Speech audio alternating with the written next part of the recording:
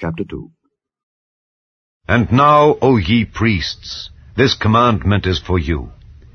If ye will not hear, and if ye will not lay it to heart to give glory unto my name, saith the Lord of hosts, I will even send a curse upon you, and I will curse your blessings. Yea, I have cursed them already, because ye do not lay it to heart. Behold, I will corrupt your seed, and spread dung upon your faces, even the dung of your solemn feasts. And one shall take you away with it.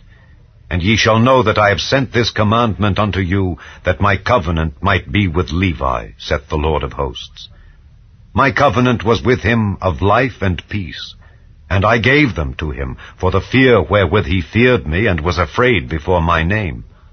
The law of truth was in his mouth, and iniquity was not found in his lips.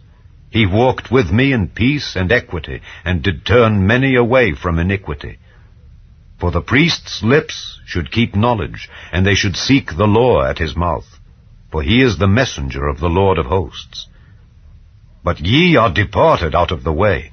Ye have caused many to stumble at the law. Ye have corrupted the covenant of Levi, saith the Lord of hosts.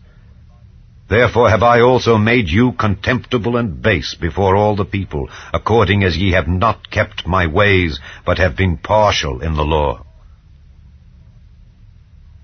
Have we not all one Father? Hath not one God created us? Why do we deal treacherously every man against his brother, by profaning the covenant of our fathers? Judah hath dealt treacherously, and an abomination is committed in Israel and in Jerusalem. For Judah hath profaned the holiness of the Lord which he loved, and hath married the daughter of a strange god.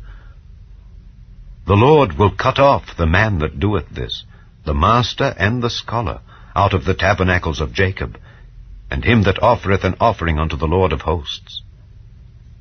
And this have ye done again, covering the altar of the Lord with tears, with weeping, and with crying out, insomuch that he regardeth not the offering any more, or receiveth it with good will at your hand.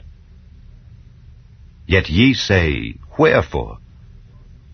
Because the Lord hath been witness between thee and the wife of thy youth, against whom thou hast dealt treacherously.